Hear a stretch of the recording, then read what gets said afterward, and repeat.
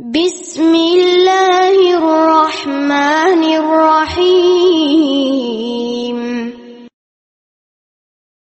அம்மா பாத். அன்புள்ள சகோதரர்களே, அல்லாஹு தஆலா யாருக்கு நலவை நாடுகிறானோ அவருக்கு மார்க்கத்தில் விளக்கத்தை கொடுக்கிறான் என்ற ஹதீஸின் அடிப்படையில் அல்லாஹ்வினால் நலவு நாடப்பட்டவர்களாக அமர்ந்திருக்கக்கூடிய இந்த அருமையான சந்தர்ப்பத்தில் இமாம் முஹம்மது இப்னு அப்துல் வஹாப் ரஹிமஹுல்லா அவர்கள் எழுதிய நவாகிதுல் இஸ்லாம் என்ற நூலினுடைய விளக்கத்தை நாம் தொடர்ச்சியாக பார்த்துக் கொண்டு வருகிறோம். சென்ற வகுப்பிலே, இறுதியாக நடைபெற்ற வகுப்பிலே, ஒருவருடைய மார்க்கத்தை உடைக்கக்கூடிய இரண்டாவது மிக முக்கியமான அம்சத்தை இமாம் அவர்கள் அடையாளப்படுத்தினார்கள். அதை நாம் பார்த்தோம். ஒரு மனிதன் தனக்கும் அல்லாஹுக்கும் இடையில் இடைத்தரகர்களை உருவாக்கி அவர்களை அழைப்பது, அவர்களிடம் பிரார்த்திப்பது, அதேபோன்று அவர்களிடம் ஷஃபாஅத்தை வேண்டி நிற்பது, அவர்கள் மீது தவக்குல் வைப்பது. ஒரு மனிதன் தனக்கும் அல்லாஹுக்கும் இடையில் இடைத்தரகர்களை உருவாக்கி அந்த இடைத்தரகர்களிடம் பிரார்த்தனை செய்வது அல்லது அவர்களை அழைப்பது, மேலும் அந்த இடைத்தரகர்களிடம் ஷஃபாஅத்தை எதிர்பார்ப்பது, அவர்கள் மீது தவக்குல் வைப்பது. இவ்வாறு செய்கிற போது அவர் இஸ்லாத்திலிருந்து வெளியேறிவிடுகிறார் என்ற அந்த அடிப்படையை இமாம் அவர்கள் நமக்கு முன்வைக்கிறார்கள். முதலாவது நாக்கில் இஸ்லாத்தை உடைக்கக்கூடிய அம்சம் அஷ்ஷிருக்கு ஃபி இபாதத்தில்லாஹ், அல்லாஹுடைய வணக்க விஷயத்தில் ஷிர்க் செய்வது. இதை செய்கிற போது ஒரு மனிதன் இஸ்லாத்தை விட்டு வெளியேறி விடுவார். இரண்டாவதாக கூறக்கூடிய விஷயமும் ஷிர்க் என்ற தலைப்புக்குள் வரக்கூடியதுதான். இருந்தாலும் கூட அதை ஒரு பொது விதியாக இமாம் அவர்கள் சொல்லிவிட்டு, இரண்டாவது அவர்களுடைய காலத்தில் மக்கள் மத்தியில் அதிகரித்து காணப்பட்ட இந்த 3 நடைமுறைகளையும் அவர்கள் சொல்லித் தருகிறார்கள். முதலாவது, இடைத்தரகர்களை ஏற்படுத்தி அவர்களிடம் துஆ செய்வது. இது தொடர்பாக சென்ற வகுப்பிலே நாம் சற்று விரிவாக பார்த்தோம். அல்லாஹு தஆலா அடியார்களுக்கு மிக நெருக்கமாக இருக்கிறான். எந்த அளவுக்கு என்றால், அல்லாஹ்வே குர்ஆனில் சொல்கிறான், நபியே, இதா சஅலக இபாதி அன்னி, உன்னிடம் வந்து என்னுடைய அடியார்கள் என்னை பற்றி கேட்டால், ஃபஇன்னி கரீப், நான் நெருக்கமாக இருக்கிறேன் என்று நீர் சொல்வீராக. உஜீபு தஅவத்தத் தாஇ இதா தஆன், ஒருவர் என்னிடம் பிரார்த்தனை செய்தால் அவருடைய பிரார்த்தனைக்கு நான் பதிலளிக்கக்கூடியவனாக இருக்கிறேன். அதே போல இன்னும் ஒரு இடத்தில் அல்லாஹு தஆலா சொல்கிறான், வனஹ்னு அக்ரபு இலைஹி மின் ஹப்லில் வரீத், மனிதனுக்கு அவனுடைய நாடி நரம்பை விட நாம் நெருக்கமாக இருக்கிறோம். இதில் தஃப்சீர் ஆசிரியர்கள் மத்தியில் 2 கருத்துக்கள் இருக்கின்றன. சில தஃப்சீர் ஆசிரியர்கள் சொல்கிறார்கள், மனிதனுக்கு நாடி நரம்பை விட நெருக்கமாக இருக்கிறோம் என்று சொல்வது மலக்குகள் என்று சொல்கிறார்கள். இன்னும் சில தஃப்சீர் ஆசிரியர்கள் அது அல்லாஹ் என்று சொல்கிறார்கள். எப்படியோ அல்லாஹு தஆலா மனிதனுக்கு மிக நெருக்கமாக இருக்கிறான். தன்னிடம் பிரார்த்தனை செய்யுமாறு அல்லாஹு தஆலா வலியுறுத்தி, தன்னிடம் பிரார்த்தனை செய்யாதவர்கள் பெருமைக்காரர்கள் என்று சொல்கிறார். அல்லாஹ்விடத்தில் பிரார்த்தனை செய்யாதவர்கள் பெருமைக்காரர்கள் என்று அல்லாஹ் குர்ஆனில் அடையாளப்படுத்துகிறார். நபி ஸல்லல்லாஹு அலைஹி வஸல்லம் அவர்கள் சொல்கிறார்கள், மல்லம் யஸ்அலில்லாஹ யக்தப் அலைஹி, அல்லாஹ்விடம் கேட்காதவரின் மீது அல்லாஹ் கோபப்படுகிறார்.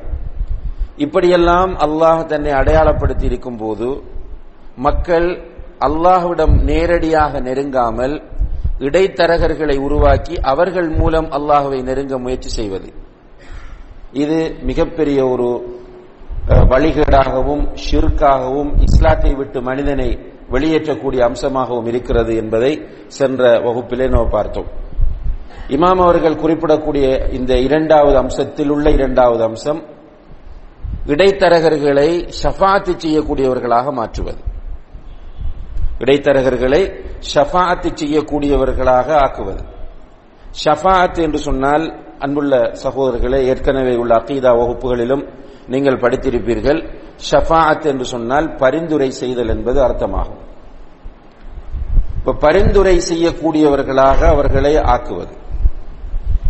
பொதுவாக முதலில் நாம் ஷஃபாத்தை பற்றி ஒரு தெளிவை பெற்றுக் கொள்வது மிக முக்கியமானதாகும். ஷஃபாத்தை பொறுத்தவரையில் ஷஃபாத் இரண்டு வகைப்படும். ஒன்று மறுமையோடு தொடர்பான விஷயங்களில் செய்யப்படக்கூடிய ஷஃபாத். ஷஃபாத்திற்கு நேரடியான அர்த்தம் நடைமுறையிலும் நமக்கு தெரியும். கொஞ்சம் ஷஃபாத்தி செய்யுங்க என்று சொல்லுவாங்க. இப்ப ஷஃபாத் என்றால் பரிந்துரை செய்தல். இப்ப மறுமையோடு தொடர்பான விஷயங்களில் ஷஃபாத்தி செய்தல் ஒன்று இருக்கிறது. உலக விவகாரங்களில் செய்யப்படக்கூடிய ஒரு ஷஃபாத் இருக்கிறது. மறுமையோடு தொடர்பான ஷஃபாத்தை பொறுத்தவரையில் அந்த ஷஃபாத் இரண்டு வகைப்படும். அதாவது இஸ்லாம் நமக்கு அடையாளப்படுத்துகிற ஷஃபாத். ஒன்று நபிகள் நாயகம் ஸல்லல்லாஹு அலைஹி வஸல்லம் அவர்களுக்கு மாத்திரம் குறிப்பாக அல்லாஹ் கொடுத்த ஷஃபாத். அந்த ஷஃபாத் நபி அவர்கள் மட்டும்தான் செய்வார்கள், வேறு யாரும் செய்ய மாட்டார்கள். அப்படி குறிப்பாக கொடுக்கப்பட்ட ஷஃபாத்தில் ஒன்று முழு மனித சமுதாயத்திற்குமாக அவர்கள் செய்யக்கூடிய ஷஃபாத். நபிகள் நாயகம் ஸல்லல்லாஹு அலைஹி வஸல்லம் அவர்கள் இறுதி தூதர். ஆனால் ஒட்டுமொத்த சமுதாயத்திற்கும் அவர்கள் மறுமையிலே ஷஃபாத்தி செய்வார்கள் அல்லாஹ்விடம். இது தொடர்பாக பல தடவைகள் உங்களுக்கு அந்த ஹதீஸ்கள் நினைவுபடுத்தப்பட்டிருக்கின்றன. மறுமையிலே மஹ்ஷரிலே அரசாத்துல் கியாமா என்று அழைக்கப்படக்கூடிய அந்த இடத்தில் ஒரு நாள் நாம் நிற்க வேண்டும். அந்த ஒரு நாள் என்பது அல்லாஹ்விடத்தில் மன்னிக்க வேண்டும், நம்மிடத்தில் 50,000 வருடங்களுக்கு சமமானது. அல்லாஹ்விடத்தில் ஒரு நாள் என்பது நம்மிடத்தில் 50,000 வருடங்களுக்கு சமமானதாகும். அப்படி நிற்கும் போது தலைக்கு ஒரு மைலுக்கு அப்பால் சூரியன் கொண்டு வரப்படும். உடம்பில் ஆடை இருக்காது, காலிலே செருப்பு இருக்காது. அங்கே ஒதுங்குவதற்கு மரங்களோ கட்டிடங்களோ அடையாளங்களோ எதுவுமே இருக்காது. இப்படியான நேரத்திலே மக்கள் எல்லோரும் ஒரு அமளி தும்மளி, ஒரு அல்லோல கல்லோலமான நிலையில் இருந்து கொண்டு ஒரு முடிவை எதிர்பார்ப்பார்கள். ஏதாவது ஒன்று இந்த இடத்திலே இவ்வாறு நின்று கொண்டிருக்க முடியாது என்று ஆதம் அலைஹிஸ்ஸலாம் அவர்களிடம் போவார்கள். அல்லாஹ்விடம் எங்களுக்காக வேண்டி ஷஃபாத்து செய்யுங்கள் என்று செல்லுவார்கள். ஆதம் அலைஹிஸ்ஸலாம் அவர்கள் மறுத்து விடுவார்கள். அதற்குரியவன் நான் அல்ல. அவர்கள் அந்த மரத்திலிருந்து சாப்பிட்ட செய்தியை சொல்லி நான் அல்லாஹ்விடத்தில் போவதற்கு சங்கடப்படுகிறேன் என்று, நீங்கள் நூஹிடம் போய் பாருங்கள் என்று சொல்வார்கள். மக்கள் நூஹ் அலைஹிஸ்ஸலாம் அவர்களிடம் போனால் நூஹ் அலைஹிஸ்ஸலாம் அவர்களும் சொல்லுவார்கள், நான் அதற்குரியவன் அல்ல, என்னுடைய மகனுக்காக நான் அல்லாஹ்விடத்திலே அந்த வெள்ளம் ஏற்பட்ட நேரத்தில் மகன் தத்தளிக்கும் போது மகனுக்காக அல்லாஹ்விடம் அவர்கள் பிரார்த்திக்கிறார்கள். அப்ப அல்லாஹ் சொன்னான், இன்னஹு லைஸ மின் அஹ்லிக், அவன் உன்னுடைய குடும்பம் அல்ல என்று. அந்த சம்பவத்தை வைத்து அவர்கள் அல்லாஹ்விடம் போய் பேசுவதற்கு சங்கடப்படுகிறார்கள். அதற்கு பிறகு அவர்கள் சொல்கிறார்கள், நீங்கள் இப்ராஹிம் அலைஹிஸ்ஸலாம் அவர்களிடம் போங்கள் என்று. இப்ராஹிம் அலைஹிஸ்ஸலாம் அவர்களிடம் போனால் இப்ராஹிம் அலைஹிஸ்ஸலாம் அவர்கள் அந்த பொய் சொன்ன அந்த செய்திகளை சொல்லி காட்டி, எனக்கு முடியாது, நீங்கள் மூசாவிடம் போய் பாருங்கள் என்று சொல்ல, மூசா அலைஹிஸ்ஸலாம் அவர்களிடம் போகும்போது மூசா அலைஹிஸ்ஸலாம் அவர்கள் ஆரம்பத்தில் ஒருவரை அவர்கள் குத்திய போது அவர் மரணித்து விட்டார். அப்படியான ஒரு சம்பவத்தை சொல்லி அவர்கள் முடியாது என்று சொல்லி ஈசா அலைஹிஸ்ஸலாம் அவர்களிடம் போகச் சொல்ல, ஈசா அலைஹிஸ்ஸலாம் அவர்களும் தன்னாலும் அதற்கு முடியாது, நீங்கள் முஹம்மதிடம் செல்லுங்கள் என்று சொல்ல, மக்கள் எல்லோரும் முஹம்மது ஸல்லல்லாஹு அலைஹி வஸல்லம் அவர்களிடம் வருவார்கள். வந்து எங்களுக்காக ஷஃபாத் செய்யுங்கள் என்று எல்லோரும் சொல்லும் போது அல்லாஹ்வுடைய தூதர் சொல்வார்கள், அனலஹா அனலஹா, நான் தான் அதற்குரியவன், நான் தான் அதற்குரியவன் என்று சொல்லி சுஜூதிலே ரசூலுல்லாஹி அலைஹி வஸல்லம் அவர்கள் அர்ஷுக்கு கீழே விழுவார்கள். அப்போது அல்லாஹ் தஆலா சொல்லுவான், யா முஹம்மத் இர்ஃபா ரஅஸக், முஹம்மதே உன்னுடைய தலையை சுஜூதிலிருந்து உயர்த்து, இஸ்அல் துஅதா, நீ கேள் தரப்படும், வஷ்ஃபா துஷஃபா, நீ ஷஃபாஅத் செய், உன்னுடைய ஷஃபாத் ஏற்றுக்கொள்ளப்படும். அதற்கு பிறகு ரசூலுல்லாஹி அலைஹி வஸல்லம் அவர்கள் எழுந்து ஷஃபாத் செய்வார்கள், யா அல்லாஹ் இந்த மக்களுக்குரிய கேள்வி கணக்கை ஆரம்பித்து விடு. அதற்கு பிறகுதான் அல்லாஹு தஆலா கேள்வி கணக்கை ஆரம்பிப்பான் என்பதை நாம் பார்க்கிறோம். இது முதலாவது ஷஃபாத். இது ரசூலுல்லாஹி அலைஹி வஸல்லம் அவர்களுக்கு மட்டுமே உரியது, வேற யாரும் இந்த ஷஃபாத் செய்ய முன்வர மாட்டார்கள். அதே போன்று நபிகள் நாயகம் ஸல்லல்லாஹு அலைஹி வஸல்லம் அவர்களுக்கே உரிய இரண்டாவது ஷஃபாத் என்னென்று கேட்டால், கேள்வி கணக்கு முடிந்துவிடும். கேள்வி கணக்கு முடிந்து சுவர்க்கவாசிகளுக்குரிய ரிசல்ட், நீங்கள் சுவர்க்கம் என்று தீர்ப்பு வழங்கப்படும். நரகவாசிகளுக்கு நரகம் என்று தீர்ப்பு வழங்கப்படும். ஆனால் சுவர்க்கவாசிகள் சுவர்க்கத்திற்கு செல்ல முடியாது. எதுவரைக்கும் என்றால் ரசூல் ஸல்லல்லாஹு அலைஹி வஸல்லம் அவர்கள் ஷஃபாத் செய்யும் வரைக்கும். ரசூல் ஸல்லல்லாஹு அலைஹி வஸல்லம் அவர்கள் போய் சுவர்க்கத்திற்குள் நுழைவதற்காக வேண்டி ஷஃபாத் செய்வார்கள். அதற்கு பிறகுதான் சுவர்க்கத்தின் வாசல் திறக்கப்படும். இது ரசூல் ஸல்லல்லாஹு அலைஹி வஸல்லம் அவர்களுக்குரிய இரண்டாவது ஷஃபாத்தாக இருந்து கொண்டிருக்கிறது. மூன்றாவதாக ரசூல் ஸல்லல்லாஹு அலைஹி வஸல்லம் அவர்களுக்கு மட்டுமே கொடுக்கப்பட்ட மூன்றாவது ஷஃபாத் என்னவென்று கேட்டால், அவர்களுடைய சிறிய தந்தை அல்லது பெரிய தந்தை அபூ தாலிபுக்காக அவர்கள் செய்யக்கூடிய ஷஃபாத். அவர் முழுக்க முழுக்க உதவியாக இருந்தவர். நபி ஸல்லல்லாஹு அலைஹி வஸல்லம் அவர்களுடைய தஅவாவுக்கு பக்கபலமாக இருந்தவர். ஆனால் அவர் மௌத்தாகும் போது ஹிதாயத் கிடைக்காமல் மௌத்தாகிறார். மௌத்தாகிற நேரத்தில் ஹிதாயத் இல்லாமல் மௌத்தாகிறார். இருந்தாலும் நபி ஸல்லல்லாஹு அலைஹி வஸல்லம் அவர்கள் அவருக்காக அல்லாஹ்விடம் ஷஃபாத் செய்வார்கள். அந்த ஷஃபாத் மூலம் அல்லாஹு தஆலா அவருடைய வேதனையை குறைப்பான் என்று நபி ஸல்லல்லாஹு அலைஹி வஸல்லம்.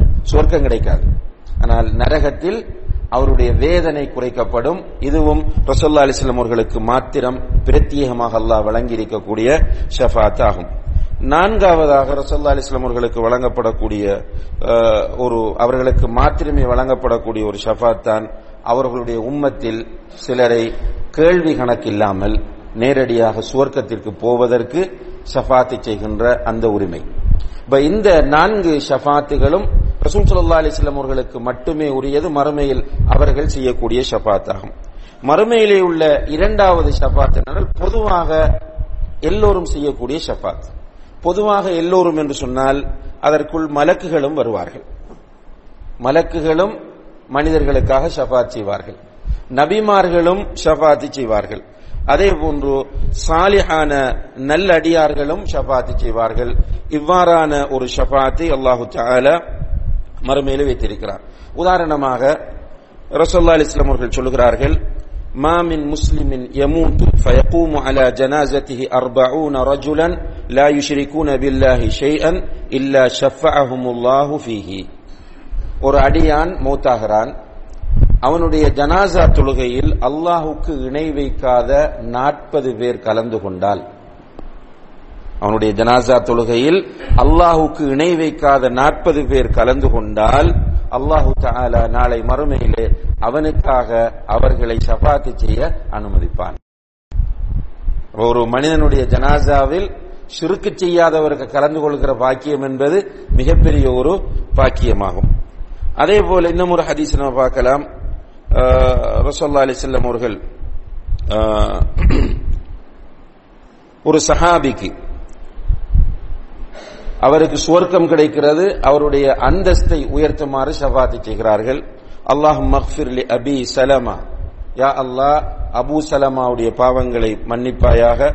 வர்ஃபா தரஜதஹு ஃபில் மஹ்தியின், அவருடைய அந்தஸ்தை நேர்வழி பெற்றவர்களில் உயர்த்தி விடுவாயாக. இது சுவர்க்கத்துக்கு போகிறார், அவருடைய அந்தஸ்து உயர்த்தப்படுகிறது. இந்த ஷஃபாத் கண்ணியத்திற்குரிய சகோதரர்களே, மலக்குகள், நபிமார்கள், சாலிஹீன்கள் செய்யக்கூடிய ஷஃபாத் நிறைய இருக்கிறது. இருந்தாலும் சுருக்கமாக நாம் இவ்வாறான ஷஃபாத் இருக்கிறது என்பதை புரிந்து கொள்ள கடமைப்பட்டிருக்கிறோம். இந்த ஷஃபாத் நபி ஸல்லல்லாஹு அலைஹி வஸல்லம் அவர்களுடைய ஷஃபாத் அபூ தாலிபுக்கு ஸ்பெஷலான ஷஃபாத். அது போக மற்ற எல்லா ஷஃபாத்துகளும் யாருக்கு கிடைக்கும், பொதுவாக கேள்வி கணக்கை ஆரம்பிக்கிற ஷஃபாத்தையும் தவிர உள்ள மற்ற ஷஃபாத்துகளை பொறுத்தவரையில் அந்த ஷஃபாத் கிடைக்க வேண்டும் என்றால் 2 நிபந்தனைகள் இருக்கின்றன. ஒன்று, யாருக்கு ஷஃபாத் செய்ய போகிறார்களோ, அது நபி ஸல்லல்லாஹு அலைஹி வஸல்லம் அவர்களாக இருக்கலாம், ஏனைய நபிமார்களாக இருக்கலாம், மலக்குகளாக இருக்கலாம், சாலிஹான நல்லடியார்களாக இருக்கலாம், அவர்களுக்கு இந்த குறிப்பிட்டவர்களுக்கு ஷஃபாத் செய்ய வேண்டும் என்றால் அல்லாஹ் அவர்களை பொருந்திக் கொள்ள வேண்டும். அல்லாஹ் அவர்களை பொருந்திக் கொள்ள வேண்டும். உதாரணமாக நரகத்திற்கு போயிருக்கிற சிலரை நரகத்திலிருந்து நபி ஸல்லல்லாஹு அலைஹி வஸல்லம் அவர்கள் வெளியேற்றுவார்கள் ஷஃபாத்தின் மூலம். நல்லடியார்கள் சில நேரம் அவர்களை நரகத்திலிருந்து வெளியேற்றுவார்கள். ஹதீஸ்கள் வருகின்றன.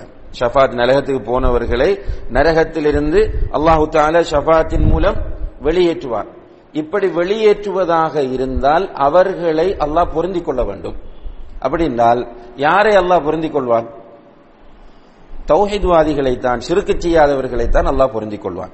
ஷிர்க் செய்கிறவர்களுக்கு இந்த ஷஃபாத் கிடைக்காது. ஆனா பெரும்பாவம் செய்தாலும் கூட அவர்களுக்கு ஷஃபாத் இருக்கிறது. பெரும்பாவம் செய்தாலும் ஷஃபாத் இருக்கிறது.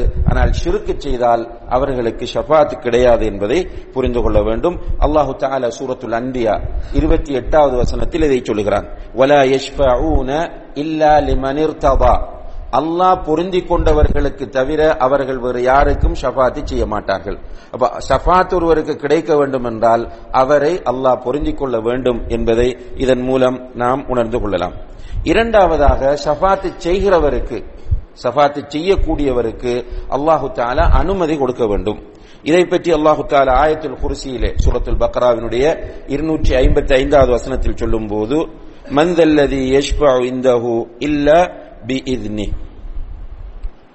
அல்லாஹ்வுடைய அனுமதி இல்லாமல் அவனிடத்தில் யார்தான் ஷஃபாத் செய்ய முடியும் என்று அல்லாஹு தஆலா கேட்கிறார். அல்லாஹ்வுடைய அனுமதி இல்லாமல் அல்லாஹ்விடத்தில் யார்தான் ஷஃபாத் செய்ய முடியும் என்று அல்லாஹு தஆலா கேட்கிறார். எனவே ஷஃபாத் செய்வதற்கு அல்லாஹ்வுடைய அனுமதி தேவை என்பதையும் இங்கே நாம் புரிந்து கொள்ளக்கூடியதாக இருக்கிறது. அதே போன்று ஷஃபாத் செய்யக்கூடியவர் இருக்கிறாரே, ஷஃபாத் செய்யக்கூடியவரையும் அல்லாஹ் புரிந்திக் கொள்ள வேண்டும் என்பதை சூரத்து நஜ்ம் 26வது வசனத்தில் அல்லாஹு தஆலா சொல்லி காட்டுகிறான்.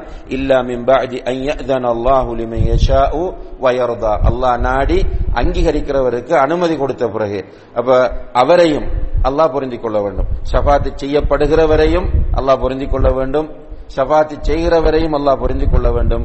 ஷஃபாத் செய்கிறவருக்கு அல்லாஹ் அனுமதி கொடுக்க வேண்டும். அப்போதுதான் ஷஃபாத் அங்கே நடைபெறும். இது நம்முடைய அகீதாவில் உள்ள மிக முக்கியமான ஒரு விஷயமாகும். இதுக்குள்ள நம்ம அறிவெல்லாம் போட்டு எதுவும் செய்ய முடியாது. குர்ஆன்ல ஹதீஸ்ல வந்த விஷயங்களை இந்த தலைப்பில் நாம் ஏற்றுக்கொண்டு செல்ல வேண்டும். அதே நேரத்தில் அன்புள்ள சகோதரர்களே, உலக விஷயங்களிலே ஷஃபாத் செய்வது, உலக விவகாரங்களில் ஷஃபாத் செய்வதை பொறுத்தவரையில் ஒன்று, ஒரு மனிதனால் முடியுமான விஷயங்களில் அவன் ஷஃபாத் செய்வது.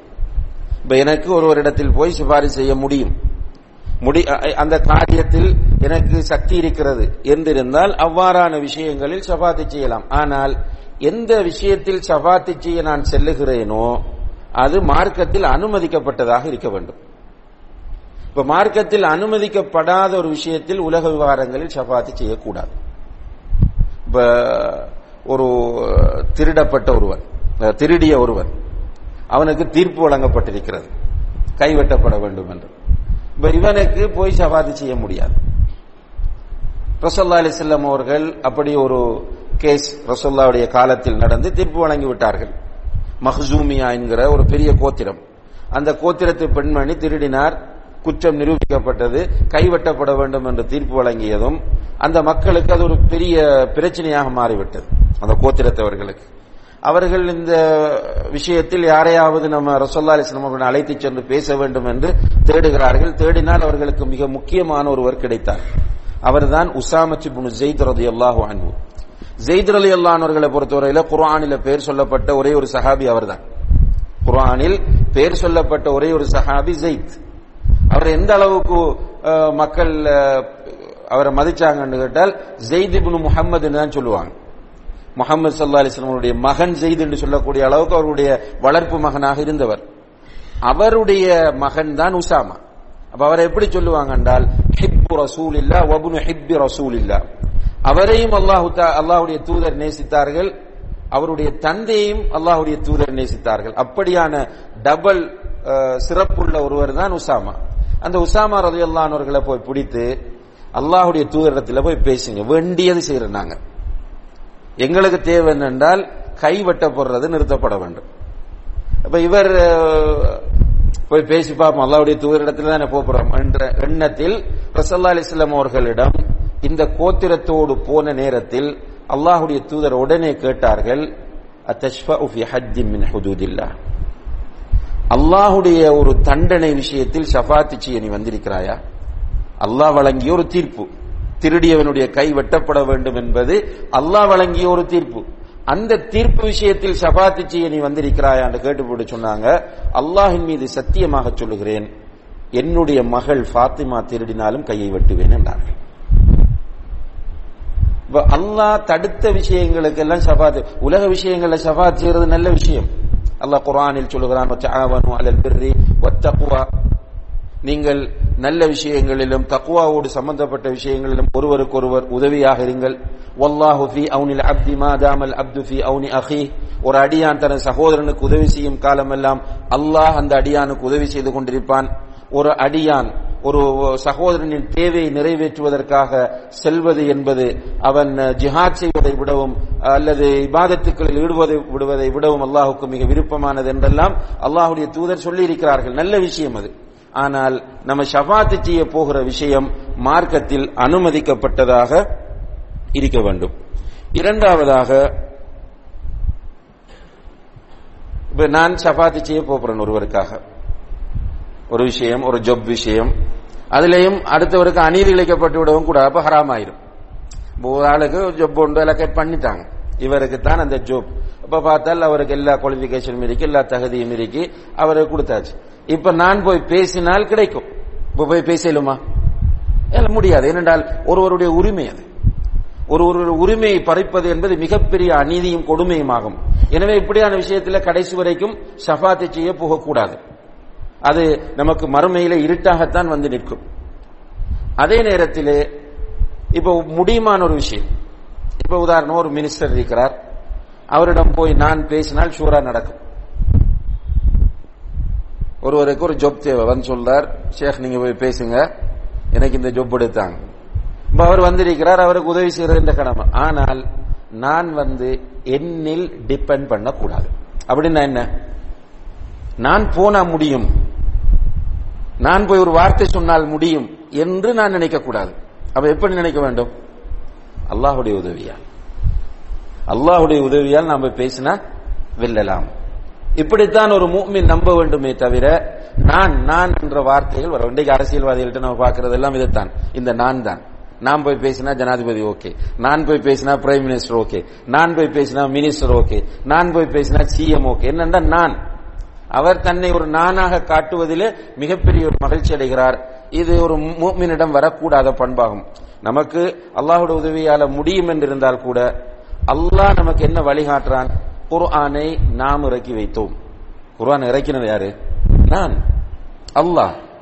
ஆனால் அல்லாஹ் சொல்லும் போது இன்னா அன்ஸல்னாஹு, நிச்சயமாக நாம் இறக்கி வைத்தோம் என்கிறான் பன்மையாக. தன்னுடைய அடியார்களிடத்தில் இந்த ஒரு பக்குவம் உருவாக்கப்பட வேண்டும் என்பதற்காக வேண்டி. எனவே ஷஃபாத் செய்ய போகும்போது நம்மள நம்ம தங்கி இருக்க கூடாது, அல்லாஹ்வுடைய உதவியால் முடியும் என்று நினைக்க வேண்டும். அடுத்ததாக, நம்மால முடியாத விஷயத்திற்கு ஷஃபாத் செய்ய முடியாது. நமக்கு முடியாத விஷயத்திற்கு ஷஃபாத் செய்ய முடியாது. மனிதனால் முடியாத ஒரு விஷயத்தில் ஷஃபாத் செய்ய அவன் போவது என்பது ஷிர்காக மாறும். அல்லாஹ்வால மட்டும்தான் முடியும். மனிதனுடைய சக்திக்கு அப்பாற்பட்டதாக அது இருக்கிறது என்றால் அங்க போய் ஷஃபாத் எல்லாம் எந்த பயனும் அளிக்காது. ஆனால் அதே நேரத்தில் எவ்வளவு ஒரு கேவலமான நிலையில் முஷ்ரிக்குகள் இருந்தார்கள் என்றால், அவர்கள் கற்களை, மரங்களை, அவர்கள் வடித்துக் கொண்ட சிலைகளை எல்லாம் உருவாக்கி அவற்றிடத்தில் தங்களுடைய தேவைகளை கேட்டார்கள். கேட்டபோது நீங்கள் அல்லாஹ்வை, உங்கள்கிட்ட வானத்தை படைத்தது யார் என்றால் அல்லாஹ் என்று சொல்கிறீர்கள், பூமியை படைத்தது யார் என்று கேட்டால் அல்லாஹ் என்கிறீர்கள், வானத்திலிருந்து மழையை பொழிய செய்வது யார் என்று கேட்டால் அல்லாஹ் என்கிறீர்கள், உங்களுக்கு ரிஸ்கை தாரது யார் என்று கேட்டால் அல்லாஹ் என்று சொல்கிறீர்கள். பிறகு நீங்கள் துஆ கேட்கும் போது யாரிடம் கேட்கிறீர்கள்?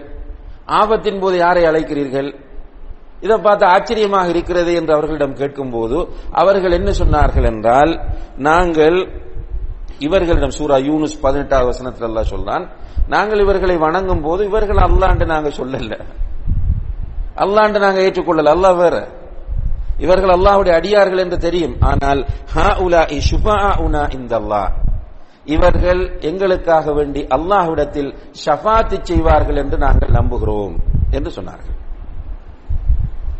அப்ப இவர்களுடைய நம்பிக்கை என்னன்னு கேட்டால், இந்த உலகத்தில் இவர்கள் ஏற்படுத்தி இருக்கிற இந்த மனிதர்கள், இந்த சிலைகள், இந்த மரங்கள், இவைகள் எல்லாம் மறுமையிலே அவர்களுக்காக அல்லாஹ்விடத்தில் பரிந்துரை செய்யும் என்று நம்புகிறார்கள். இப்ப பரிந்துரை ஒன்று மறுமையிலே இருக்கிறது. ஆனால் அந்த பரிந்துரை செய்வதாக இருந்தால் முதலில் அல்லாஹ்வுடைய அனுமதி தேவை. அல்லாஹ் ஷஃபாத் செய்யப்படுகிறவரை அங்கீகரிக்க வேண்டும். செய்கிறவரை அங்கீகரிக்க வேண்டும். இதெல்லாம் குர்ஆன் சொல்லக்கூடிய நிபந்தனைகள். இவர்கள் அல்லாஹ்வை விட்டுவிட்டு அல்லாஹ்வுடைய படைப்பிலும் பலவீனமான படைப்புகள், கையால் அவர்கள் செய்த சிலைகள், அவர்கள் உருவாக்கியவைகள், அல்லது மரணித்து போனவர்களிடம் போய் தங்களுடைய தேவைகளை கேட்டுவிட்டு இவர்கள் எங்களுக்கு ஷஃபாத்து செய்வார்கள் என்று சொல்வது இஸ்லாத்தை விட்டு வெளியேற்றக்கூடிய ஒரு பயங்கரமான ஷிர்காக இருந்து கொண்டிருக்கிறது. அதனாலதான் ஷேக் அவர்கள் இதை நவாகிதுல் இஸ்லாம் என்ற அந்த லிஸ்டிலே கொண்டு வந்திருக்கிறார்கள். இப்ப இன்றைக்கு நீங்கள் பார்த்தாலும் இந்த ஹுப்புல் அவுலியாக்கள் அல்லது சுன்னத் ஜமாத் என்று தங்களை சொல்லக்கூடியவர்கள், தர்காக்களை வழிபடக்கூடியவர்கள், அவர்கள் இந்த வேலையைத்தான் செய்து கொண்டிருக்கிறார்கள். என்னது? தர்காக்களுக்கு போறது, அவுலியாக்கள்கிட்ட துவா செய்யறது. என்னன்னு கேட்டா, நாங்க இவங்களை அல்லாஹ்ன்னு நாங்க யாரும் சொல்லலையே, அந்த அளவுக்கு நாங்க மோசமானவர்களா, புத்தி இல்லாதவர்களா? இவர்கள் அல்லாஹ் இல்ல, இவர்கள் எங்களுக்காக அல்லாஹ்விடத்தில் பரிந்துரை செய்வார்கள். இந்த நம்பிக்கை, மரணித்தவர் தனக்காக அல்லாஹ்விடத்தில் பரிந்துரை செய்வார். இப்ப முதலாவது, மரணித்தவர் கேட்பாரா இல்லையா? இவர் அழைப்பதை அவர் செவிமடுப்பாரா இல்லையா? இதெல்லாம் குர்ஆனோடு நேரடியாக முரண்படக்கூடிய விஷயங்கள். அதெல்லாம் ஒரு புறம் இருக்க, இவர்கள் தங்களுக்கு ஷஃபாத்து செய்வார்கள். இப்ப மறுமையிலே ஷஃபாத்து செய்வதாக இருந்தால் ஷஃபாத்து செய்யப்படக்கூடியவர் தௌஹீத்வாதியாக இருக்க வேண்டும் என்பதை நம்ம பார்க்கிறோம். எனவே ஷிர்க் செய்யக்கூடியவர்கள் சொல்லக்கூடிய இந்த ஷஃபாத் இஸ்லாத்தை விட்டும் வெளியேற்றக்கூடிய ஷஃபாத்தாக இருக்கிறது. அதே போன்று இமாம் அவர்கள் இந்த லிஸ்டில் இடைத்தரகர்களை ஏற்படுத்தி அவர்களிடம் துஆ கேட்பார்கள், அவர்களை ஷஃபாத்து செய்யக்கூடியவர்களாக ஆக்குவார்கள். மூன்றாவதாக சொல்கிறார்கள், அவர்கள் மீது தவக்குல் வைப்பார்கள். அவர்கள் மீது தவக்குல், இடைத்தரகர்கள் மீது தவக்குலை ஏற்படுத்துவார்கள். தவக்குல் என்று சொன்னால் என்ன? நம்முடைய எல்லா காரியங்களுக்கும் உதவி செய்யக்கூடிய ஒரே ஒருவன் அல்லாஹ் தான். அவனால் மட்டும்தான் என்னுடைய தேவைகளை நிறைவேற்ற முடியும் என்று உள்ளத்தால் உறுதியாக நம்பி அல்லாஹ்வின் மீது தங்கி இருப்பதுதான் தவக்குலாகும். இது ஈமானுடைய, இஸ்லாத்தினுடைய ஒரு ஷர்த்தாகும். அல்லாஹ் குர்ஆனில் சொல்லும் போது வஅலல்லாஹி ஃபல்யதவக்கலில் முஃமினூன், அல்லாஹ்வின் மீது மூமின்கள் தவக்குல் வைக்கட்டும் என்று அல்லாஹ் தஆலா சொல்கிறார். அப்ப மூமின்கள் அல்லாஹ்வின் மீது மாத்திரமே தவக்குல் வைக்க வேண்டும். இதுல சில விஷயங்கள் இருக்கு. சிம்பிளாக மனிதன் நமக்கு செய்து தரக்கூடிய விஷயங்கள், மனிதன் செய்து தரக்கூடிய விஷயங்களில் கூட மனிதனில் தவக்குல் வைக்கக்கூடாது. உதாரணமாக நம்ம ஒருவரிடம் போய் ஒரு உதவி கேட்கிறோம், அந்த உதவியை அவர் செய்வார் என்று நமக்கு தெரியும், இருந்தாலும் இவர்தான் செய்வார் என்று இருக்கக்கூடாது. அதாவது இந்த உதவியை செய்வதற்கு அல்லாஹு தஆலா உதவி செய்ய வேண்டும். நம்முடைய உள்ளம் யாரில தங்க வேண்டும்? அல்லாஹ்வில தான் உள்ளம் தங்க வேண்டும். ஆனால் நம்ம உதவி கேட்கும் போது இவரிடம் உதவி கேட்கிறோம், இப்ப உள்ளம் இவரில் தங்க. இன்னும் ஒரு உதாரணம் சொல்வதாக இருந்தால், இப்ப டாக்டர் கிட்ட போறோம். இப்ப மருந்து எடுக்கிறத பொறுத்தவரையில் இஸ்லாம் நமக்கு அனுமதித்த ஒரு விஷயம். உயிர் போகுமாக இருந்தால் தான் மருந்து எடுக்கிறது வாஜிப். நமக்கு பெரிய ஒரு ஆபத்து, உயிர் போகும் அல்லது நம்முடைய உடல் செயலிழந்து விடும், இப்படியான ஒரு இக்கட்டான நிலை வந்தால் மருத்துவம் செய்வது வாஜிபாகும். அப்படி இல்லாத நேரங்களில் மருத்துவம் செய்வது அனுமதிக்கப்பட்டதாகும். எந்த ஒரு நிலையாக இருந்தாலும் மருத்துவரிடம் போகும்போது நாம் என்ன நம்பிக்கையோடு போக வேண்டும்? நோயை குணப்படுத்துபவன் அல்லாஹ் தான் என்று நம்முடைய உள்ளம் அல்லாஹ் கிட்ட தான் இருக்கணும். என்ன ஒரு நோயா இருந்தாலும் சரி, சின்ன நோயா இருந்தாலும் சரி, பெரிய நோயாக இருந்தாலும் சரி, நம்முடைய உள்ளம் அல்லாஹ்விடம் தான் இருக்க வேண்டும். ஆனால் நம்ம இந்த டாக்டர்ஸை சபபுகளாக ஆக்குவது, காரணிகளாக. டாக்டர்கள் காரணிகளை தவிர அவர்கள் தான் நோயை குணப்படுத்துபவர்கள் அல்ல. மருந்துகள் காரணிகளை தவிர மருந்துகள் தான் நோயை குணப்படுத்துபவை அல்ல. இப்ப டாக்டர் நோயை குணப்படுத்துவார் என்று ஒருவர் நம்பினால், இந்த மருந்து நோயை குணப்படுத்தும் என்று அவருடைய உள்ளத்தால் ஒருவர் நம்பினால் அவர் ஷிர்க் செய்கிறார். நல்லா புரிஞ்சு கொள்ளுங்க. டாக்டர் தான், நிறைய பேருக்கு இந்த நம்பிக்கை இருக்கிறது, இந்த டாக்டர் ஷூரா குணப்படுத்துவார், நீங்க அவர்கிட்ட போங்க. இந்த நம்பிக்கை 100% உள்ளத்தில் பதிந்திருந்தால் அது ஷிர்க் ஆகும். டாக்டர் முயற்சி செய்வார், அவர் ஒரு காரணம், அல்லாஹு தஆலா நோயை குணப்படுத்துவான் என்று நம்புவதுதான் தவக்குலாகும். இப்ப இந்த நேரத்தில் ஒரு மனிதன் அல்லாஹ் அல்லாதவர்கள் மீது தவக்குல் வைக்கிறான் எப்படின்னா, அவனால முடியாத விஷயத்துல, மனிதனால முடியாத விஷயம். உதாரணமாக, ஒரு மனிதனுக்கு குழந்தை பாக்கியத்தை கொடுப்பது யாரால முடியுமானது? அல்லாஹ்வால மட்டும்தான் முடியும். அல்லாஹ்வால மட்டும் முடியுமான ஒரு விஷயத்தில் அல்லாஹ் அல்லாதவர்களின் மீது ஒருவன் தவக்குல் வைப்பது என்பது இஸ்லாத்தை விட்டு அவனை வெளியேற்றக்கூடிய தெளிவான நாக்கிவாக இருக்கிறது. இன்றைக்கு தர்கா வழிபாட்டில் இருக்கிற மக்கள் இதுக்கு சிறந்த உதாரணம். அவங்க என்ன செய்யறாங்கன்னு கேட்டால், குழந்தை பாக்கியம் இல்லாட்டி இந்த தர்காவுக்கு போய் இதை நேர்ச்சி செய்யும், இந்த மரத்தில் போய் இந்த நேர்ச்சியை கட்டிட்டு வாங்க. இந்த தர்காக்கு ஸ்பெசிபிக்காக சில தர்காக்கள் இருக்கு. தர்கான்னு சொல்றது கட்டப்பட்டு வணங்கப்படக்கூடிய கபர்கள். அப்படியான தர்காக்களுக்கு போய் வாங்க. நமக்கு அது தெரியும், அல்ஹம்துலில்லாஹ். நம்முடைய ஊர்ல ஆரம்பத்தில் இருந்த உலமாக்களை நம்ம நன்றி கடன் பட்டிருக்கிறோம். எல்லாருமே பெரும்பாலும் ஷிர்கில் இருந்து நம்மளை அவர்கள் வெளிப்படையில் விடுவிச்சுட்டு போயிட்டாங்க. ஆனால் தென் மாகாணங்கள், அதுபோல நம்முடைய பிரதேசங்கள்ல சில ஊர்கள், ஊர் போன்ற ஊர்களுக்கெல்லாம் நீங்க போய் பார்த்தால் இந்த ஷிர்கின் உச்சகட்டத்தில் மக்கள் இருப்பதை பார்க்கிறோம். இப்போ ரிஸ்கை தரக்கூடியவன் அல்லாஹ் தான். இந்த விஷயத்தில் அல்லாஹ்வில மட்டும்தான் நம்முடைய உள்ளம் இருக்க வேண்டும். குழந்தை பாக்கியம் இல்லையா, குழந்தையை தருபவனும் அல்லாஹ், தராம விடுபவனும் அல்லாஹ். மேக்சிமம் நமக்கு ஆசை குழந்தை கிடைக்க வேண்டும். அதுக்காக நம்முடைய உள்ளம் எங்க போகணும்னா அல்லாஹ்விடம் தான் போக வேண்டும். அது செய்தால், இது செய்தால், அப்படி செய்தால், இப்படி செய்தால், அந்த அவுலியா, இந்த இதெல்லாம் கிடையாது. எனவே அல்லாஹ்வால் மாத்திரம் முடியுமான ஒரு விஷயத்தில் ஒரு அடியான் இடைத்தரகர்களின் மீது தவக்குல் வைப்பது என்பது இஸ்லாத்தை தகர்க்கக்கூடிய ஒன்றாகும் என்பதனால் தான் மூன்றாவதாக இமாம் அவர்கள் இதை இங்கே குறிப்பிடுகிறார்கள். அதே நேரத்தில் அன்புள்ள சகோதரர்களே, தவக்குல் என்று சொன்னால் அல்லாஹ்வின் மீது நம்பிக்கை வைக்கிற அதே நேரத்தில் காரண காரியங்களையும் நாம் மேற்கொள்ள வேண்டும். தவக்குல் அல்லாஹ்வின் மீது நம்பிக்கை வைப்பது, 100% நம்முடைய உள்ளம் அல்லாஹ்வோடு தான் தொடர்பாக இருக்க வேண்டும். அதே நேரத்தில் காரண காரியங்களை நாம் மேற்கொள்ள வேண்டும். உதாரணமாக, நாம் நம்முடைய தாயின் வயிற்றில் இருக்கும் போது நம்முடைய ரிஸ்க் எழுதப்பட்டு விட்டது. எல்லாருக்கும் உடைய ரிஸ்க் தாயின் வயிற்றில் இருக்கும் போது எழுதியாச்சு, அல்லாஹ் எழுதிட்டான். ஈமான், இதெல்லாம் இதை ஈமான் உள்ளவர்களால் தான் இதை புரிந்து கொள்ளவும் முடியும். நம்ம சொல்ற இந்த கான்செப்ட் அல்லாஹ் எழுதிட்டான். ஒருவர் கோடீஸ்வரர், அது எழுதப்பட்டுட்டு. ஒருவர் லட்சாதிபதி, எழுதப்பட்டுட்டு. ஒருவர் ஒன்றும் இல்லாம தான் மூத்தாகுவார், எழுதப்பட்டுட்டு. அதை மாத்திலாது. இப்ப நமக்கு எழுதப்பட்ட ரிஸ்கை அடையாமல் இந்த உலகத்தில் இருந்து நாம் பிரிய போவதில்லை. இதுவும் நம்முடைய நம்பிக்கை. எழுதப்பட்ட ரிஸ்கை பெறாமல் எந்த ஒரு மனிதனும் இந்த உலகத்தை விட்டு போக மாட்டான். இதற்காக வேண்டி இப்ப நான் வீட்டுல போய் உட்காரலாமா?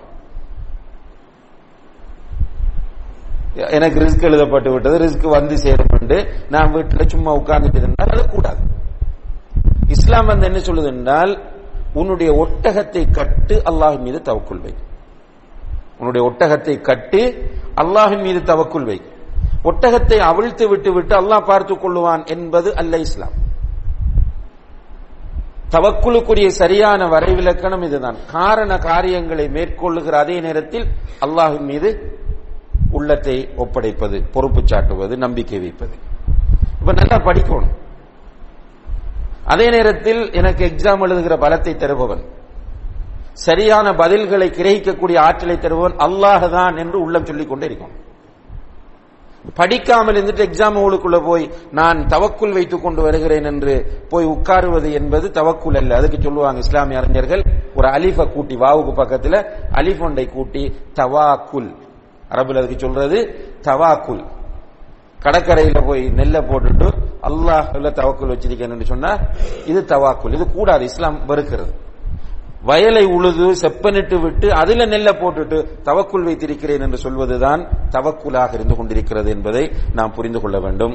எனவே இஸ்லாத்தை தகர்க்கக்கூடிய இரண்டாவது நாக்கிவாக இமாம் முஹம்மது பின் அப்துல் வஹாப் ரஹ்மத்துல்லாஹி அவர்கள் அடையாளப்படுத்துவது, ஒரு மனிதன் தனக்கும் அல்லாஹுக்கும் இடையில் ஒரு இடைத்தரகரை உண்டாக்கி அந்த இடைத்தரகரிடம் பிரார்த்தனை செய்வது, அவரை தனக்கு மறுமையிலே ஷஃபாத்தை செய்யக்கூடியவராக ஆக்குவது, அவர் மீது தவக்குல் வைப்பது என்பதை குறிப்பிடுகிறார்கள்.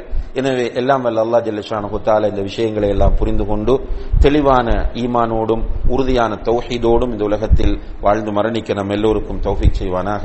வ ஆகிரு தஅவானா அனில் ஹம்துலில்லாஹி ரப்பில் ஆலமீன். வஸ்ஸலாமு அலைக்கும் வரஹ்மத்துல்லாஹி வபரகாத்துஹு.